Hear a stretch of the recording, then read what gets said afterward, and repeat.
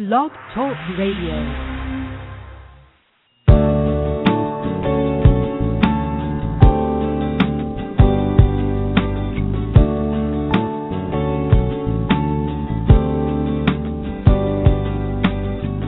From Lives in the Balance, the nonprofit organization committed to advocating on behalf of behaviorally challenging kids and their caregivers, this is Dr. Ross Greene. Welcome to Collaborative Problem Solving at School. I'm delighted that you were able to join in. This program airs live each Monday at 3:30 p.m. Eastern Time during the school year. We explore a variety of topics aimed at helping you better understand and help challenging students and implement the collaborative problem-solving approach in your classroom and your school. If you have a question or comment, call 646-727-2691. If you call in, you'll be muted until I bring you on the air. And now, let's talk about challenging kids and how we can help them. Hey there. Welcome to today's program, Collaborative Problem Solving at School. Delighted to have you with me, whether you're joining in live or listening to the archives or downloading it through your iPod. I'm glad that you're with us. We've got a wonderful special guest today. Going to be joined in a few minutes by Julie Benay, who's the principal at Mallets Bay School in Colchester, Vermont. Julie's become a good friend, and Julie has, in her previous and current position, been somebody who's been very enthusiastic about implementing the collaborative problem-solving approach in her school system and in her neck of the woods in Vermont. And we're going to be talking today about the implications of collaborative problem-solving for IEPs and FBAs and RTI and all those acronyms that affect our lives on a daily basis in schools. So, Julie, welcome to the program. Thanks, Ross. I'm glad that you were able to find the time in your busy schedule to do this. Absolutely. Of course, it's school break, so that makes it a little easier. Vermont has its own unique calendar, so we're actually on break this week. The rest of the world was on break last week, but there were people who were not on break last week, too. Yep. Well, then it's especially nice of you to join in, taking time out of your school break. So I did a talk in Massachusetts about a week and a half ago on the implications of collaborative problem solving for FBAs and IEPs and RTI and No Child Left Behind and all those things we have to deal with. And one of the things I said is that if a school is using the assessment of lagging skills and unsolved problems as its guide to understanding what's getting in the way for a behaviorally challenging student, and as its guide to identifying what needs to be worked on, then the ALSUP, as it's known, should kind of write the goals section of the IEP for you and should write the FBA for you. But that's what I said. But maybe that's not what you'd say. What do you say? Yeah, I would always start with the ALSUP because I think it does yield the most interesting conversation. And I think that's one of the important things that you've reminded us a lot in your presentations, in your book, in the website Lives in the Balance. The ALSUP, unlike the Achenbach or the Connors or some other checklists that we do with students, is not meant to be completed by people in isolation and then tabulated and comes up with a score or a measure in which we can then attach a label and think that we have a cure. Instead, it opens a conversation so that we can really begin to dig into how this young individual is coping with the environments that we've created and asked this person to be in. So I think that's the important thing to remember, is that from the conversation, including the conversations that we have with the child or the student, is where we really begin to figure out what an FBA might help us figure out, because an FBA helps us figure out the function of the behavior. But it's always a little more complex than that, and so I think the ALSUP helps us to come to the table with some of the multiple pathways that might be affecting this kid in our minds. Does it write the goal for itself? depends on the software you're using, and that was something you and I touched base on briefly when I was in Vermont. So let's talk about function for a few minutes, because function has a lot to do with, first of all, the FBA. Function, our definition of function, has a great deal to do with what we think this kid needs from us, what his behavior is about. And the most common use of the word function these days, the synonym is working. The behavior is working. And this is extremely commonplace in schools. How is the behavior working? It's working to help the kid get, escape, and avoid. Right. And that's basically almost par for the course what people say. What I've been saying lately is don't stop at working, because while it may be true, he is, in some narrow sense of the word, getting, escaping, and avoiding. Simply saying that he's getting, escaping, and avoiding isn't a great revelation, since we all get, escape, and avoid. None of us is off the hook for getting, escaping, and avoiding, so saying that the behavior gets, escapes, and avoid really isn't telling us anything earth-shattering. The earth-shattering question is, why is he going about getting, escaping, and avoiding in such a maladaptive fashion? Right. If we stop at working, then all we've really said about him is something that we know to be true of all of us. So, what do you think? I think humans are pain-avoiding creatures. And I think that when the environment and the situations that we ask these young humans to be in causes pain, they do what a normal human will do. You seek pleasure and you avoid pain. We're wired that way. Mm-hmm. The question isn't why do they get, escape, or avoid. The question is why do typically developing kids not do that? Right. What skills and habits and thought processes and self-regulation abilities do the typically developing little humans have that enable them to walk in a line, sit in your seat for a long time, raise your hand, engage appropriately in a social fashion, stick to a schedule? Those are hard things to do. And that's the part I think we forget about, because I didn't start my career in public school. I started my career in child care, where child care providers tend to try to make the environment fit the kid, and that's harder to do in public school because the institution has its own demands. So really sometimes you just have to take a step back and say, wait, is the thing that we're asking them reasonable in the first place? Are we even asking this person to do something that is within their zone of development? Can we just maybe think about changing what it is we're asking them to do? And I've had those conversations with the ALSUP as well. Mm-hmm. So what I've been saying is that people need to not stop at working as the definition of function, but to change their definition of the F word. The collaborative problem-solving definition of function is that rather than helping the student get, escape, and avoid, it's communicating to us that the student doesn't have the skills to do it better. And that definition has tremendous ramifications for who we think this kid is, so the focus is on lagging skills rather than merely on getting, escaping, and avoiding.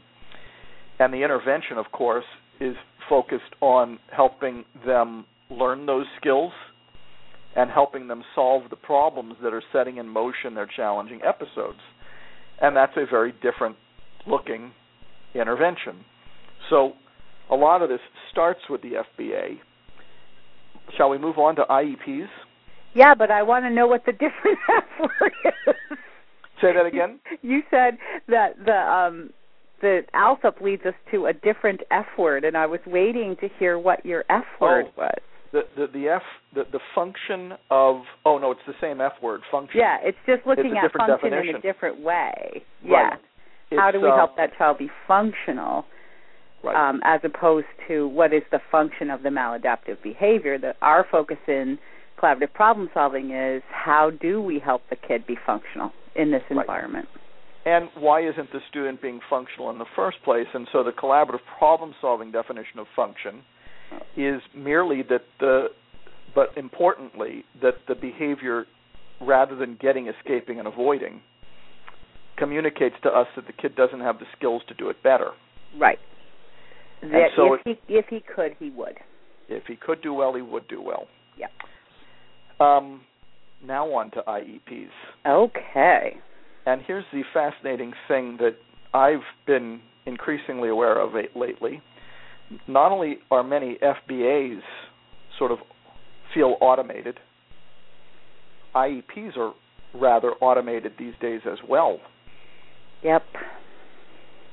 I have one I brought home in case you wanted a little sample of how one software program writes a goal. And I have to disclaimer here, I have not tried myself personally to log into this new software program that we're using, which I believe is not new for many other areas of our country because it aligns with Pearson's Power School, which is a huge product, and Pearson is a huge company. So the particular tool that we're using now is called GoalView, and there's some efficiencies that can be realized because a lot of the student demographics that are kept in a school-wide information system automatically update and so forth with GoalView, and that cuts down, as you know, special education. One of the things that makes it very difficult for people to want to choose that field is the amount of paperwork that needs to go along. So these are, I think, these software programs are created for a very valid reason, which is to see some efficiencies so that our educators can actually spend more time working with students and less time working with paper. But a noble goal. Yeah, exactly. But so, for example, a basic reading goal for one of my students at this point reads like this. The student will read target words with automaticity and accuracy when given a list of third grade high-frequency words as an individualized education plan goal, enabling him to progress in the curriculum in a small group setting with minimal assistance, using materials at his skill level with progress every period as implemented by the special education teacher, paraprofessional, from 70% to 100% as measured by the following assessments. Curriculum-based assessments by 1/12/2013. Got that? Whoa. And there's no way to write it differently. You have to choose the items from the menu, and it has to have all of those components in it. So let me ask you this. That clearly was an academic goal. Right. And Do you think that it's easier to write academic goals that way than it is to write behavior goals that way? Is the problem that we're trying to write behavior goals that way too? Well, I don't know how you could fit in a sensible behavior goal using some of the language that it's required. The software is requiring my teachers to use. I think it will be very interesting when I do read some. I didn't have any in my hand that had the behavior goals that were written from the FBAs that were being done, because right now we're using the LSUP primarily in a pre-referral team, which in Vermont is called the Educational Support Team. And we're just now starting to introduce it to the special educators and talking about how that particular component of collaborative problem solving could be useful to them. But one of the first things they said was they're not sure how they can fit that in given the way the software restricts the kinds of language they can use when writing goals. So that's going to be interesting to see how we can make goals that make sense, that address skill deficits. I mean, that goal that I just read you was meant to address a skill deficit for a particular student in the area of reading high-frequency words at a third grade level. Once you got through all the verbiage, you could tell that that's what that was about. So how do we write a goal that addresses a skill deficit in flexible thinking or in self-regulation? You know, some of the skills that we know are creating situations for kids that lead to the blow-ups and the meltdowns. Going to be interesting. Well, and it is. And not only that, in collaborative problem solving, in some instances, many in fact, the skills are actually taught rather indirectly by solving problems collaboratively. And so big question number 2 is, when we're using the ALSUP to identify lagging skills, we are simultaneously using the ALSUP to identify examples of those lagging skills that are called unsolved problems.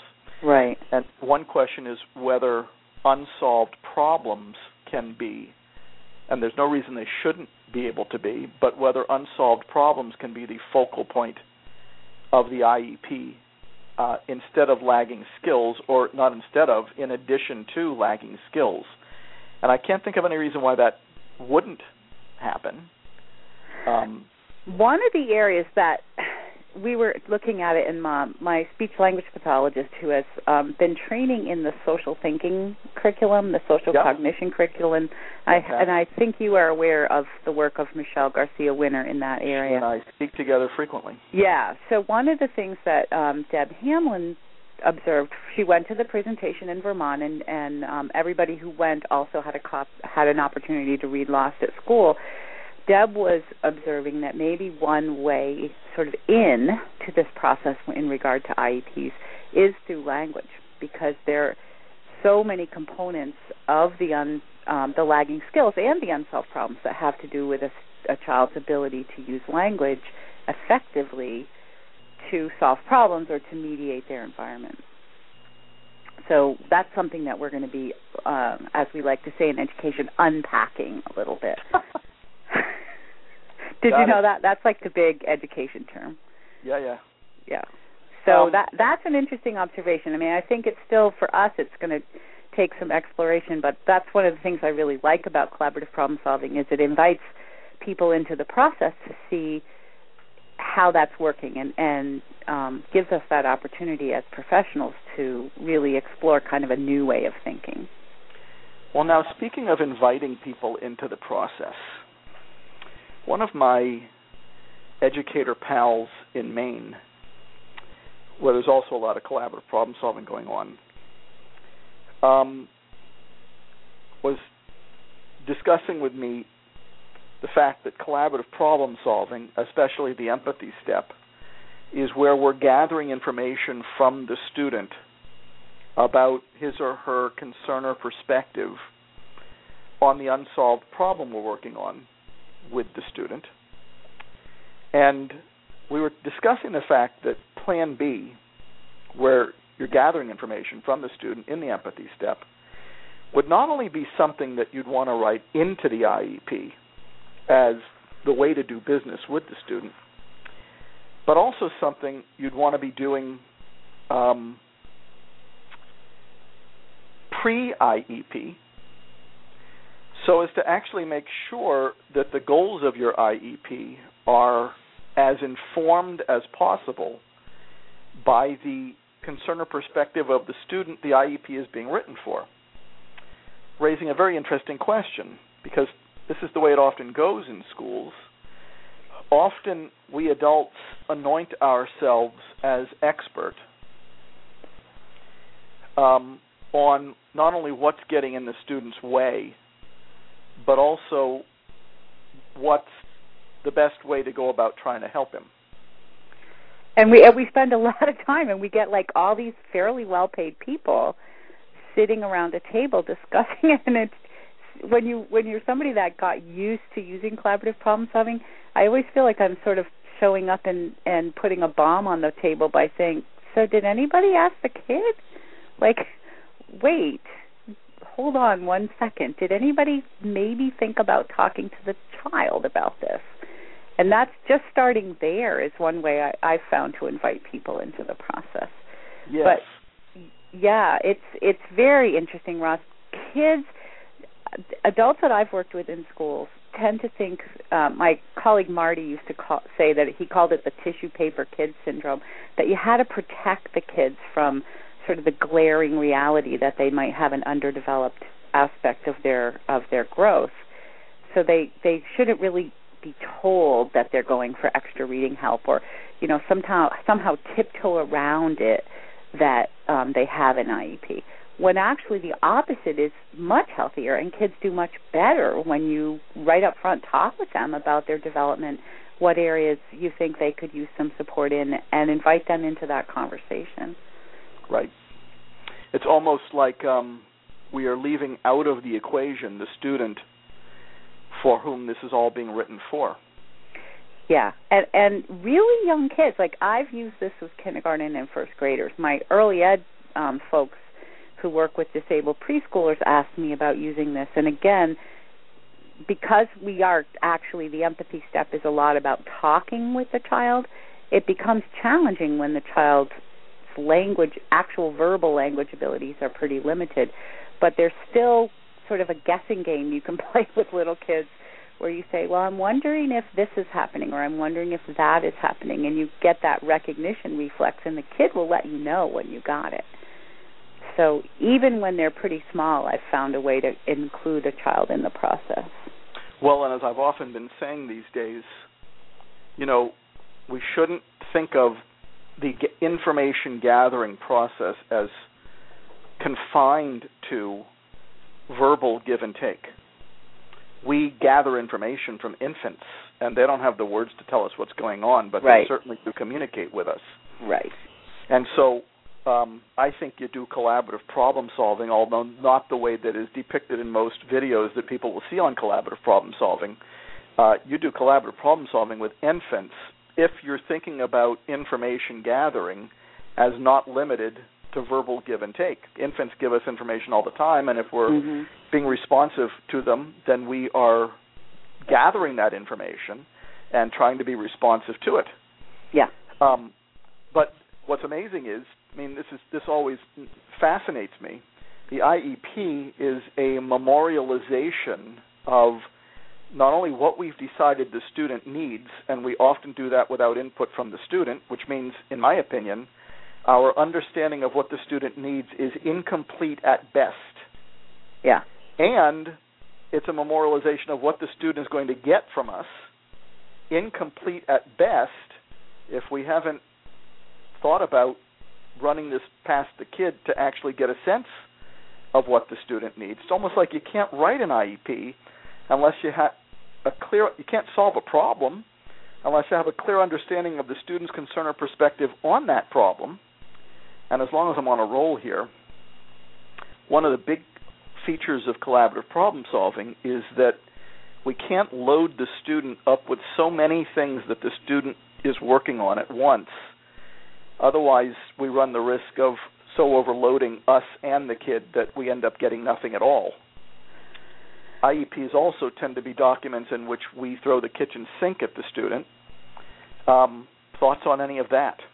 Well, you asked me a few thoughts about RTI, which is another process that I'm very familiar with. And I actually think that the kitchen sink problem becomes much more evident when you're engaged in a response to instruction model, which has been sort of perverted around the country now, too. It's not being used in really productive ways in some places, but the concept, the original concept of a response to instruction is to attempt to teach a child something and then observe and talk with the child about whether or not what you've tried as an adult is working for the kid. And so one of the things that happens is we try these multiple interventions. We just had this example happen in our school. We were looking at a student whose progress had what we say flatlined, or really, stalled out almost like a plane ready to start nosediving. And we looked at what we had laid out for this student in terms of the numbers of interventions and the numbers of people working with the student. My assistant, who's very invested in collaborative problem solving, had a CPS session with the student. And this kid doesn't blow up or anything. This is a student who's a striving reader. And when invited to discuss her program, she was able to say, it's confusing. I have too many different people trying to help me, and I'm having trouble making sense of all of it. So that absolutely happens. I think what happens depressingly all too often with an IEP is we still divvy up what we got left. So no matter how far behind this kid is, or whatever kind of goal we're trying to set, if the special educator has available twice a week for 30 minutes, that's what goes in the IEP. It's not based on how long do you actually think it would take or what level of intensity will it actually take for this student to achieve that goal in the time frame we've agreed upon, but more it's based on what we got left in the schedule. Mm-hmm. So that's depressing.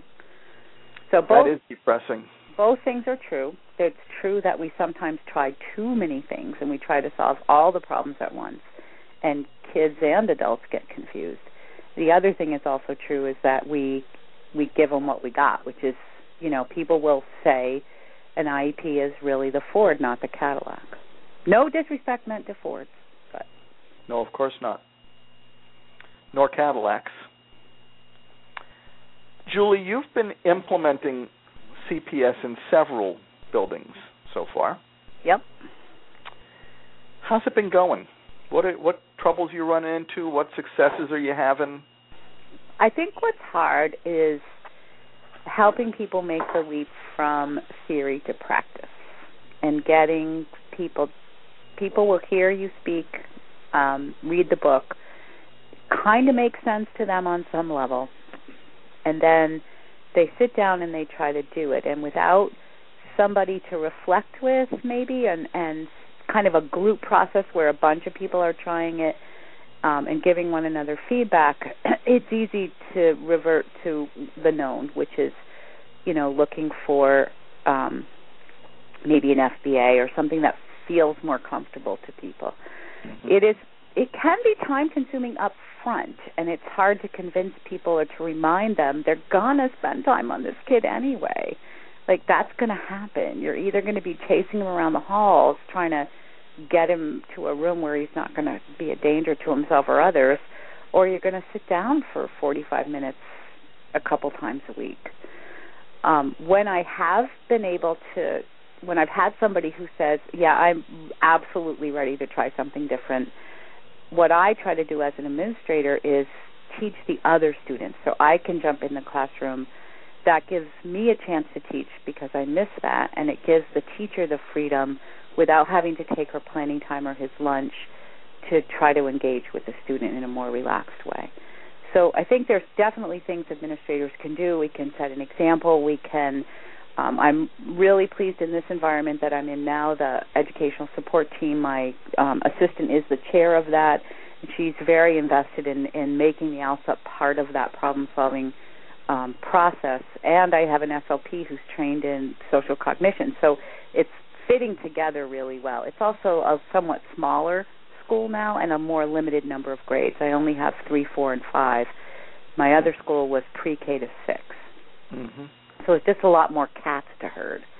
And here it feels a little more contained. So I think maybe in a setting where you had 1 or 2 other people that really understood, were invested as you were in making it work, and as long as you as a principal are really literally ready to do anything to help teachers and team members work through a process, I think that's when it really works.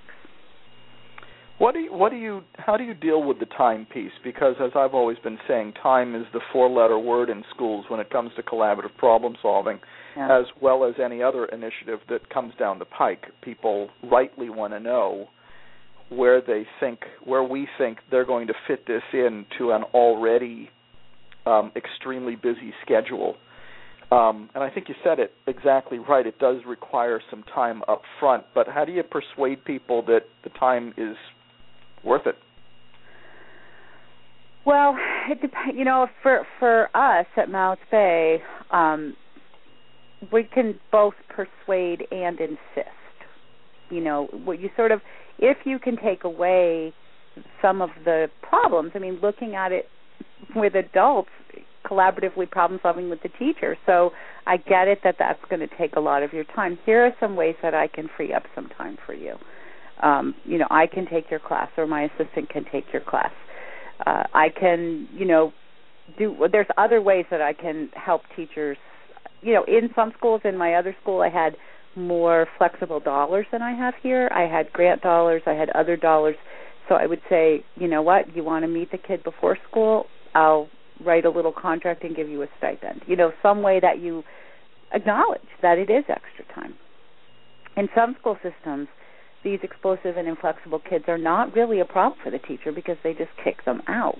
Mm-hmm. And so it's not really impacting them that heavily. They don't have the motivation to really work it through. So another way you can kind of encourage that is to have a system that doesn't just build a room where you kick the kids out and they have to sit all day. Some of the planning rooms that are in schools do exactly that.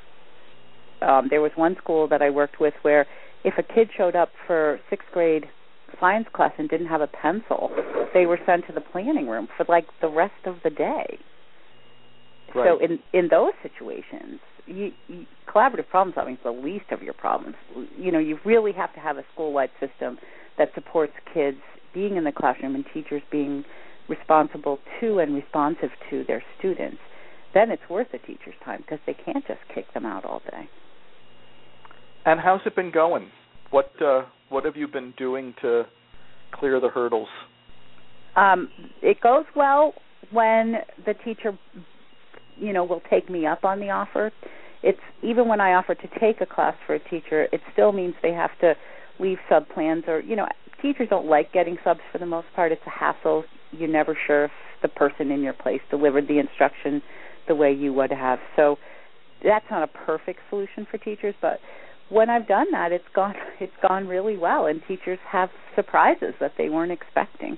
I'm excited for Chittenden County that there's going to be a group of people now that you've been able to speak to that group that you spoke to last couple weeks ago or whenever. Yep. I've had some interesting experiences. I've received some emails from people thanking me for being part of bringing you there. And telling me little stories. Like, people are just trying it and having some success and some aha. So I think the first thing is just to get people to try it. And then it almost sells itself in the beginning, because if you just sit back for a little bit and do that first step, that what's up, and let the kid talk, it's very enlightening. I guess what I worry about the most is people who try it, struggle with it, and then throw in the towel and retreat to things that are more familiar because they're more familiar.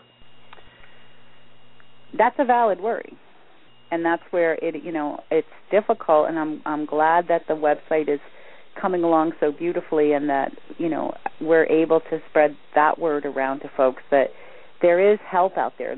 You've loaded that website up with pretty much anything somebody would need, and then this podcast is really helpful too. As much as I've worked with this and tried it, I find that I need a tune-up from time to time, because I'm 55, and so for a really long time, for 45 years, I had another kind of way of thinking about things. So you kind of have to have a tune-up. You have to listen to this and talk with other people to make it to cause yourself not to revert back automatically. It's really helpful too having Carolyn be invested, because when you're intensively involved with a student, sometimes we just have to talk each other off the cliff, because there's days that I'm just like, okay, send him home. I'm done. I'm so done with him. And then she'll kind of talk me down off the cliff and maybe take over a little bit and offer a little bit of respite or relief, because collaborative problem solving really is about relationships too. And in some ways, kids are people, and I'm a person, so some kids I can relate to more easily than others. So it is helpful in a school where you're not alone, where you have one or two other people that are willing to step in and help out. Sounds good to me. What's your biggest struggle with the model been? And then I'm going to ask you a very sobering question based on some things that have happened in the news today that you may or may not be aware of. But oh man, I think I did hear about that. My biggest struggle. I'm still, and I know I didn't get to stay in the talk in Vermont when you were there, so I'm going to sit down with my assistant, and she's going to walk me through how you explain the paperwork. But right now, I'm not entirely sure I understand how it's formatted and how that would be used. Well, I've got a good program for you. Oh, you do? Okay, good. I've got a good program. January 23rd, I believe it is, on the web-based program for educators, I'm looking it up right now, I walked people through how you use the assessment of lagging skills and unsolved problems. And it's 45 minutes of how to use the assessment of lagging skills and unsolved problems. It's the January 23rd program. You'll see it right there. Okay, perfect. In the listening library for educators. And people have been telling me that it was an extremely helpful program for them to listen to. Okay, good. I'm glad we mentioned it again then on this program, because I think it can be confusing. I know my daughter, who interned with you, has been trying to implement this in her inner city school in New York, and that also presented a barrier for her. So that will be helpful. I will listen to it, and I will explain that to Megan and all of you listeners out there in Radio Land, January 23rd, if you are also somewhat confused by the paperwork. But other than that, there's nothing not to try. I mean, there's no downside. Well, and I like that you said that when you run into trouble, you have somebody talking you off the cliff, because it's when we are heated up that our plan A instincts tend to burst through. Oh, like a lion. Just Yep. So we have this tragedy near Cleveland today at Chardon High School in northeastern Ohio, where tragically one student has died from his wound being shot by another student who has been arrested. Apparently 4 others were injured. Hate to end today's program on such a sober note, but what are your thoughts on when things like this happen in a school? Ooh, that is really sobering. I spent some time with one of the people who very intensively examined Columbine, which was, of course, historically one of our first of these events. Right. And I've also read probably one of the most astounding books that I ever read on this subject, which is called Ghosts from the Nursery. Yep. And have spent some time looking. I think his name is Bruce Perry, the gentleman who's very involved right now in talking about the effects of trauma on kids. And as powerful as collaborative problem solving it is and can be for helping our inflexible, explosive kids to manage a school environment, some of the effects of the traumatic situations that way, way too many of our kids are in right now, it gets really discouraging, Ross. The damage that's done to these kids is so deep and so intractable. We absolutely can make schools more responsive. We absolutely can use trauma-sensitive practices and use collaborative problem solving. I believe that if we all did that 100% of the time, there will still be a child who is so badly abused and so badly neglected that the damage will exhibit itself somewhere down the road in something as horrible as this.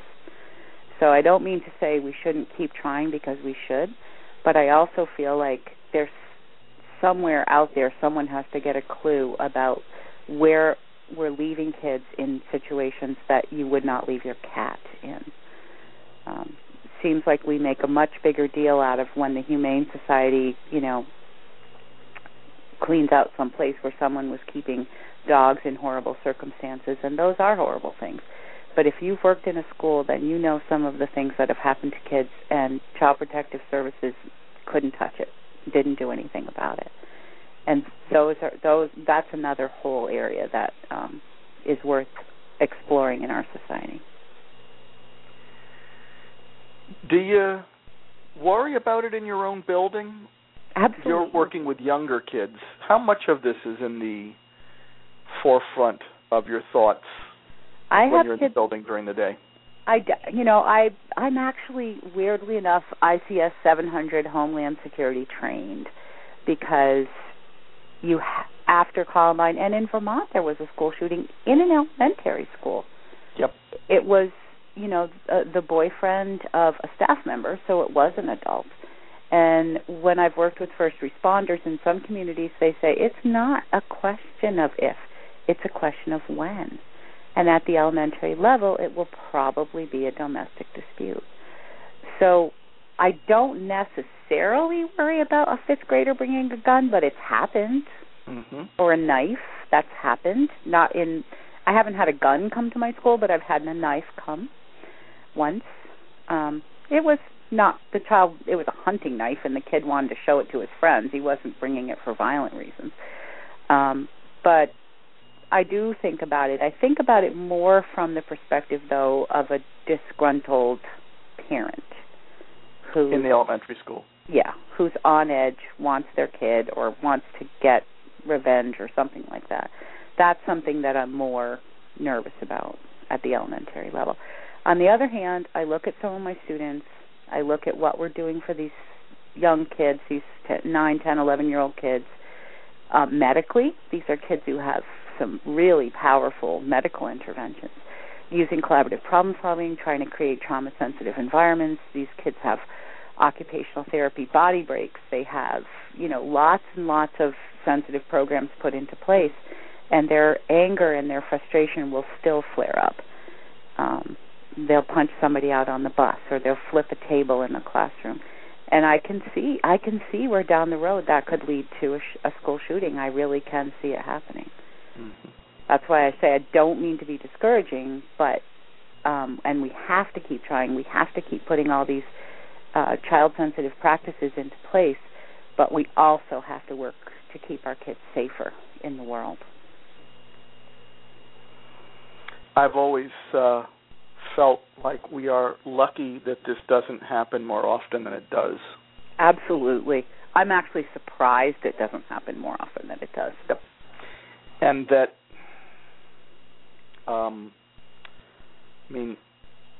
the biggest issue for me, and this is not foolproof, is to bend over backwards to make sure that our ears are wide open and that we are identifying students whose ears we especially need to be wide open for and communicating with them. Yeah.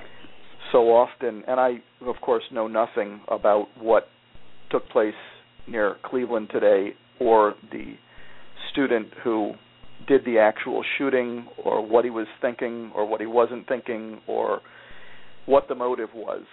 But the only way to really stay on top of it, and this is probably what concerns me the most, is to really feel like we are on top of what's going on in these kids' heads.